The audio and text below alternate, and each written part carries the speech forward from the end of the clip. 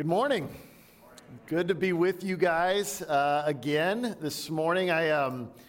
It's a little bit of an exciting time for us as a church because you start to see, just even this next coming week, you start to see stuff happening again in the building. There's on Wednesday, we have the Batavia Youth Baseball is hosting their blood drive here at Chapel Street Church, Mill Creek, and so there's going to be people coming and going as a part of that. I think there's still some spots available. If you'd like to give blood, there is a need right now for that. We have our drive to collect cleaning supplies for our neighborhood resource fair that we're going to be hosting in June. There's evening hours to deliver that on Tuesday and Wednesday from 5 to 7, so people are going to be coming and going for that. We've got Mother's Day service, 10 a.m. outdoors we're excited about. There's going to be baby dedications, and our kindergarten kids are going to receive their Bibles. All these things that we missed out on in the last year are starting to happen in June. We've got our Mill Creek baptism service here that we are excited about and looking forward to. And so we're grateful for that. And I don't normally do this, but I wanted just to say happy birthday to Katie Tate. Katie, many of you might not know this, but over this last year with COVID and kind of disrupting college plans, has served as an intern here at the Mill Creek campus. She's worked hard on sermon research and events and all sorts of things. So thank you for using your gift. She's got such an incredible heart for God's word and for loving people. So happy birthday to you, Katie, and thank you for the many, many ways you have blessed all of us here through your efforts and your work. We're going to continue this morning on our study of 1 Peter. And throughout this letter, one of the themes that we keep coming back to is that Peter is helping remind us of our need to have accurate expectations, as we've talked about it. And Peter's talking specifically into situations where we're thinking about, or really more so even experiencing the reality of suffering. It's a real thing. Remember at the very outset, we talked about how Peter sort of normalizes this in the life of the follower of Jesus. And so think for a moment about a time when you've seen somebody dealing with something really difficult, really hard in their lives. In fact, I just over the last several weeks, I have one of my former students who I had when he was in high school, young married couple, living life, doing well, all of a sudden begin to have seizures. They discover a brain tumor. He's in the hospital for weeks. There's a pretty evasive surgery to remove the tumor. And all along, he and his wife, as they post on CaringBridge, just keep celebrating the faithfulness of Jesus. And as I was watching this unfold, I just was thinking like, man, what an incredible witness to who God is, to what he does in our lives. And yet on the flip side of that, and I think if we're honest with ourselves, when we see somebody in the midst of really intense pain, suffering, and we see them respond with calm or faith or even joy, like what do we say? It hasn't hit them yet, right? Or maybe they're in shock. Peter is going to help frame the experience of suffering. We can think about this as our theology of suffering for the church. And when he does so, he talks about it in terms of blessing, which to us sounds like an oxymoron. 1 Peter 1, verse 3, we've used this as a point of focus throughout this series. It's been a memory verse for us. This is what Peter writes. He says, "Praise be to the God and Father of our Lord Jesus Christ. In his great mercy, he has given us new birth into a living hope through the resurrection of Jesus Christ from the dead." And so what we wrestle with as followers is, okay, we've got this new birth into a living hope, so then what does that mean for my life? In fact, my oldest daughter is a math major in college, and when she's home, you look at her homework and it's like, I don't understand any of this. There's numbers and letters all over the place. And yet, when we think of this as kind of in the context of like an equation, right? We think, okay, here's the truth. A is new birth into a living hope. And what does that equal in our minds? And so our sense is if new birth into a living hope equals whatever our set of expectations are about what it means to follow Jesus, our idea of how life should go as a result of A. But Peter is saying it's not our expectations. That's not B. He's saying A equals C. A equals Christ. Our lives should mirror the life of Christ. That's what he wants to teach us. And for us as the church, this is vital. This is so important. The overarching theme of Peter's letter here is critical if we're going to understand and apply what he wants to teach us about a holy life. This application only makes sense if, in fact, it's understood through the lens of a new life in Christ.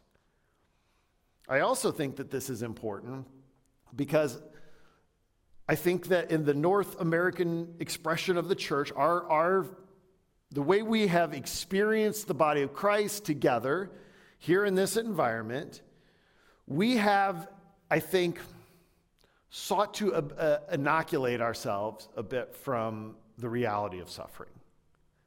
I think it's somewhat motivated out of our desire for evangelism. I think it's somewhat motivated from this sense of we really want to be active and compelling in sharing the good news about who Jesus is, this life-giving, sin-liberating relationship with Jesus. And so as a result, perhaps we tend to avoid things that speak to the experience and the reality of suffering out of a fear that it will make the gospel less attractive. But Peter is going to make the exact opposite case. Peter is going to teach us that faithfulness to Christ in the midst of suffering may be the very thing that causes someone to come to you and say, I want to know more about this hope that you have. So let's turn together to 1 Peter chapter 3. We're back in 1 Peter chapter 3. We're going to pick it up now in verse 8. Peter has been laying out what we talked about last week as this plan of submission. Submission as it relates to their response to authorities in their lives who may not share their surrendered life to Christ. They may not share that vision of their life, and they may be unjust in their application of that. And Peter's plan is that we're going to model Christ through submission. In fact, Peter sort of flips it on its head so that we understand that submission is not an act of weakness, but rather of strength. It's in the kingdom of God, it's a power move. And so this is where we pick up the conversation now in verse 8. Peter writes this. He says, finally, all of you, be like-minded, be sympathetic, love one another, be compassionate and humble. Do not repay evil with evil or insult with insult. On the contrary, repay evil with blessing, because to this you were called so that you may inherit a blessing. And then he cites an example from the life of David. This is Psalm 34. He says, for whoever would love life and see good days must keep their tongue from evil and their lips from deceitful speech. They must turn from evil and do good. They must seek peace and pursue it, for the eyes of the Lord are on the righteous, and his ears are attentive to their prayer, but the face of the Lord is against those who do evil. So let's pause there for a moment. I want to begin. I want us to look at this through what Peter describes as our high calling. What Peter talks about as our high calling. When I was a student ministries pastor, one of the most frequent conversations that you would get into with high school students, particularly as they got into their junior and senior year, was how do you know God's plan for your life? They're thinking they're facing college decisions, career decisions, they're wrestling with all that, and their sense was like, I don't want to miss out. How do I know I'm not missing my calling? And I think for a lot of us, as whether we're students or adults, we wrestle with variations of this idea. What is God's specific will for my life? Maybe some of you are in that place right now. But I think one of the things that I always try to encourage students with when we talk about this idea of our calling is that for the most part, our sense of God's call in our life, while we oftentimes look at it and we're thinking about something very specific, very personal, this is what God wants me to do in this moment right now, where he wants me to go or who he wants me to marry or whatever it is, right? When Scripture talks about God's call in our lives, it talks about it as a corporate calling that we all experience. Things that are true for all of us. And so what is Scripture teaching us about our calling? So after addressing these specific situations where he's talking about submission in the context of marriage, and he's talking about submission in the context of a bondservant to a master or under a government, now he sort of pulls back a little bit. And he's talking to all of us collectively as the church. Verse 8, finally, all of you be like-minded, be sympathetic, love one another, be compassionate and humble. So Peter now connects the way that he's been teaching us on how to exemplify Jesus in an unjust world. And he says that should certainly be true here. That should certainly be demonstrated and modeled as we relate to one another. We talked about this last week from a context of the idea of mutual submission, meaning that what Scripture teaches us in our relationships to one another is this idea of we're submitting, we're laying down our rights for the benefit of another, and we're living this out collectively, corporately together. That's the vision. But Peter now gives greater clarity. He's more specific to this call. He tells us that we are to be like-minded. The ESV translates that unity of mind, sympathy, love one another, compassion, humbleness, right? Again, the ESV says, have a humble mind. This is a high calling, and it's hard. Let's be honest for a second. What Peter is laying out here is not something that we just flip a switch and easily do together. The reason that Peter addresses this so poignantly is because he understands that in order to model this together in community, it takes commitment and a deep surrender together to Jesus. This doesn't mean, by the way, that we all agree all the time. It doesn't mean that we don't have different perspectives. It doesn't mean that we're all the same. It means that we share the same calling. In that calling, there is a standard by which we are to interact and treat each other. So notice the pattern here that Peter addresses. Notice that on both ends of this list, he begins with our minds. He says to be like-minded, have unity of mind. And then on the other end of that, have a humble mind. And then in the middle, there's these two emotional responses, sympathy and compassion. And it's all centered on love for one another. It all emerges from there. It all emerges from this same calling, this shared calling that we have based on Christ to love each other, and out of love for each other, we are sympathetic and compassionate. It transforms our emotions to each other, and out of that transformed place, we share a same mind, like-mindedness, and we're humble.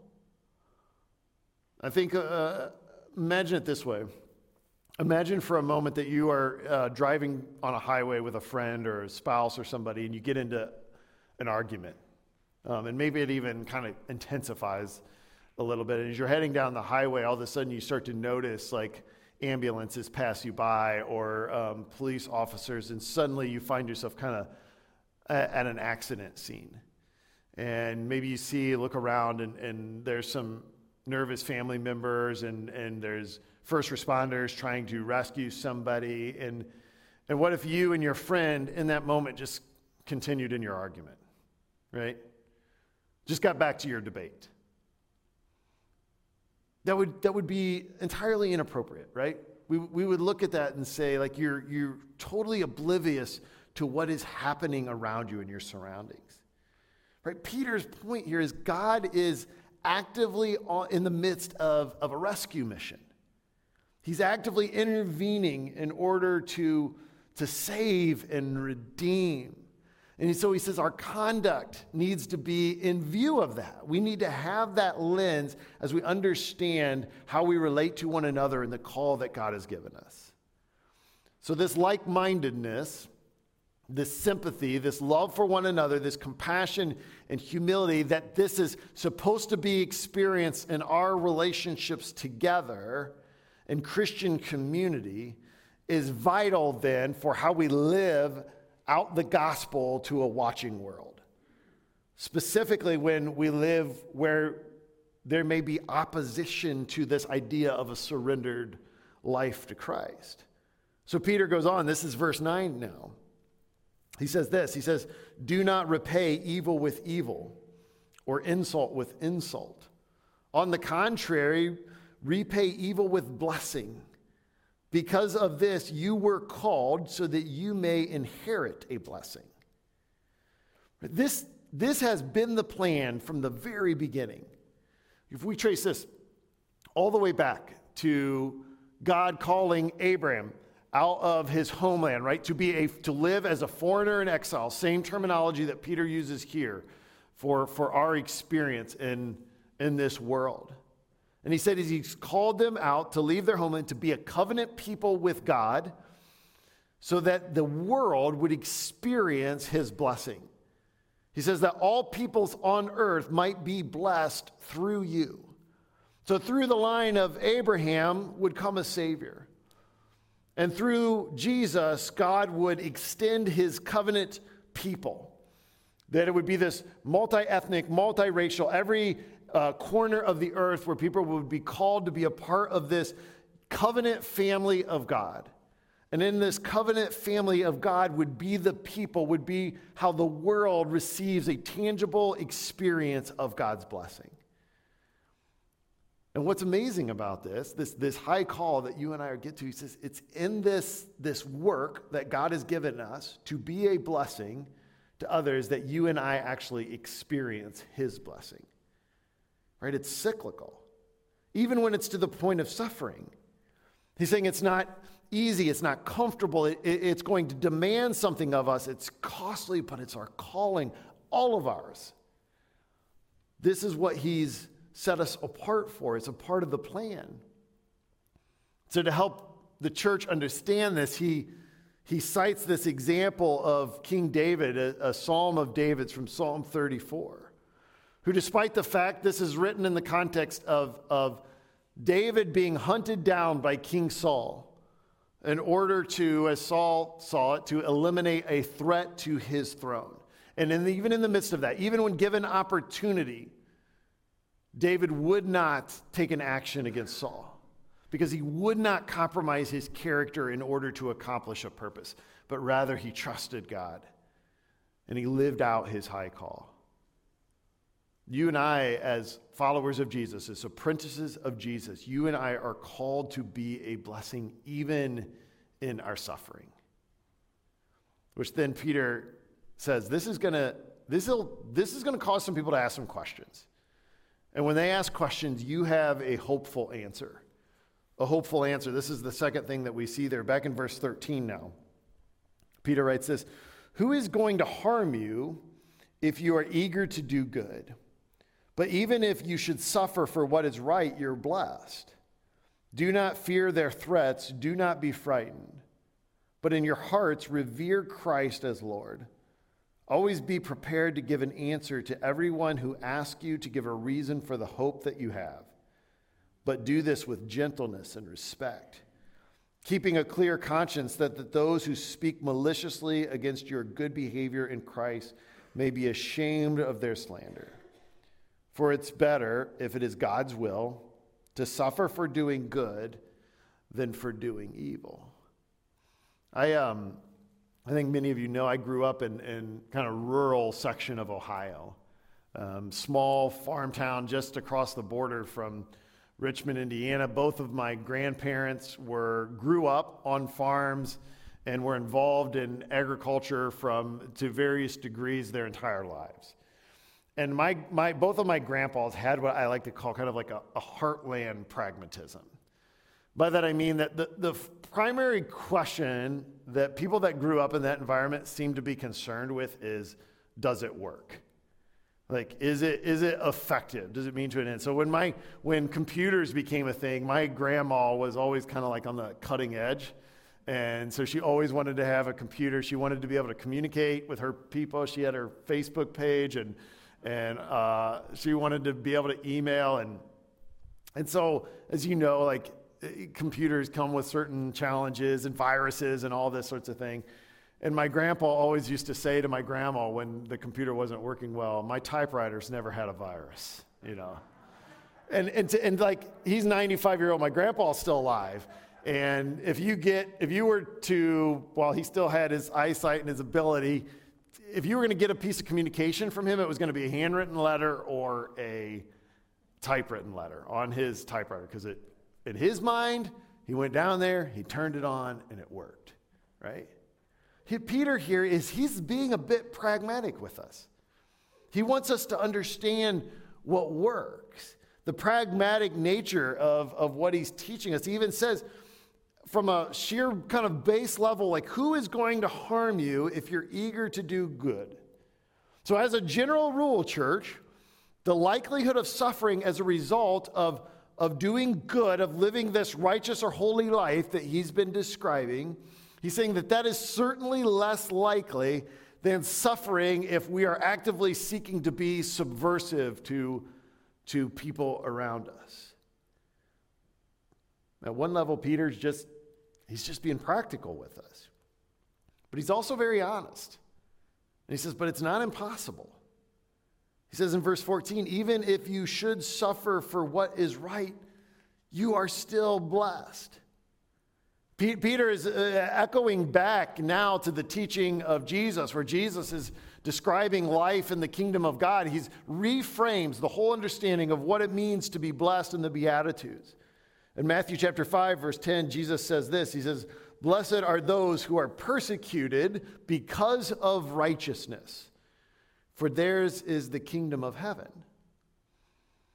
I think most of us do not readily associate the idea of suffering with the experience of blessing. But of course, that's not Peter's point. Peter's point is that this being blessed is what informs the suffering. You are already blessed because of Christ. And so you understand the suffering through the lens of the blessing that you have because you've been found in Christ. There is a truth that supersedes, that overrides the unjust suffering. And that is the blessing of being in Christ. This points us to a greater or an ultimate vindication, and we're going to get to that in a minute. So Peter tells us to do two things here. He says, first, revere Christ as Lord. Revere Christ as Lord. Difficulty, pain, genuine suffering. These things have a way, if you're anything like me, to seek to reorient my heart to some alternative hope, some alternative idea that I think is going to alleviate the pain or reduce the suffering. Peter in this moment says, but honor Christ as Lord. And again, let's remember contextually here. Most theologians, biblical scholars think that Peter is writing this when he knows that his time here on earth is drawing short. Some people think that this letter is written after Paul has already been executed and just before Peter's execution. So it's this sense of he knows what comes. So this isn't theoretical for Peter. Peter's not saying this in some sort of like he's writing in his office and everything is well. He's understanding not only his own experience of suffering, but he knows that the church, because they are followers of Jesus and because they have believed this message, is experiencing this in very real ways. And in the midst of that, he's like, know where your final authority rests. Know who has the last word. He's saying, set apart Christ as Lord. Reestablish where your ultimate authority resides. Despite the push and the pull that a culture, any culture, would seek to have us, to shape us into the pattern of this world, to that Peter says, revere Christ as Lord. In your heart, set him apart. And then he says, have a gentle and respectful answer. Be ready, Peter writes, with an answer for that hope. And here's the assumption that Peter's making, is that living hope in the midst of suffering is going to cause people to ask some questions. Living hope, and I know some of you have experienced this in very real ways. Genuine hope in the midst of loss and pain and grief is going to cause some people to ask some questions. And Peter says, when those questions come, be ready with an answer as to why you have hope. Be ready to point them to a greater authority. When you're asked, Peter, and Peter anticipates that you will have an answer for the hope that you have that's informed and backed by the resurrection of Jesus. So Peter says, be ready. Be prepared. Again, I think one of the things that we need to wrestle with as I read this passage is does my life, in the good and the bad, evoke a sense of curiosity in people? Does it cause them to say, you know what, there's something about the way that guy lives that makes me want to ask some questions? Because I think if we understand Peter correctly, it should. And when they do, we need to be ready and be prepared. Notice how he qualifies this with a gentle and respectful answer. I think that's a little bit of a lost art in our culture. We live in like this YouTube version of the world, and I don't know if you guys see this or if this is just like this algorithm but like you see people clip out, whether it's like politicians or pundits or preachers, and they say, so-and-so slays so-and-so with their answer. Or so-and-so owns so-and-so. Or so-and-so just, and you're like, I'm not sure that that's the model. I have never won somebody over to the idea that Jesus loves them and wants to be in a relationship with them by dominating them in a debate, right? Maybe you have, but that has never been my experience. Right? Again, as he articulates this for us, right? He's saying in your answer, you should model Christ, who is gentle, who loves us. They should see Christ in you as you begin to explain why you've come to this position. And all of this, then, it lands in this depiction of the vindicated king. The vindicated king, back in 1 Peter, picking it up in verse 18. For Christ also suffered once for sins, the righteous for the unrighteous, to bring you to God. He was put to death in the body, but made alive in the spirit. And after being made alive, he went and made proclamation to the imprisoned spirits, to those who were disobedient long ago when God awaited patiently in the days of Noah while the ark was being built. It was only a few people, 8 in all, were saved through water. And this water symbolizes baptism that now saves you also, not the removal of dirt from your body, but the pledge of a clear conscience towards God. It saves you by the resurrection of Jesus Christ, who has gone into heaven and is at God's right hand, with angels and authorities and powers in submission to him. Now, real quickly, I want to say a couple things. This section of Scripture is loaded with a lot of imagery and difficulty, and there's even where it talks about baptism saves you, right? What in those days, in Peter's days, if you made a proclamation of faith in Jesus and said, "Hey, I'm placing my faith in him for salvation," it was like, awesome. Let's go to the river. Let's get you baptized, right? They were simultaneous things. So Peter's not actually teaching us that the act of baptism is salvific. Those things were kind of one and the same in that era. Biblical scholars have debated and talked about and argued and thought through this passage for centuries. And many of them have come up with the answer of, I don't know, especially when it talks about Jesus going and making proclamation to imprisoned spirits. In fact, Martin Luther, the reformer, I just found this funny basically, but he says this. He says, a wonderful text this is, and a more obscure passage perhaps than any other in the New Testament, so that I do not know for certainty just what Peter means. And he says, I cannot understand it, and I cannot explain it, and there has been no one who has explained it. So let's approach this with some degree of humility here as we come in. But I think what's interesting for me is my tendency when I read a passage like this is to get so sort of immersed into kind of all the unknown and the unanswered. And in doing so, sometimes miss the fundamental point that the author is making, which I think is the danger here. And Peter's fundamental point is that our lives, even if it brings us to a point of suffering and death, unjustly so, he's saying they will be judged and vindicated by a king who has already been victorious and has been vindicated.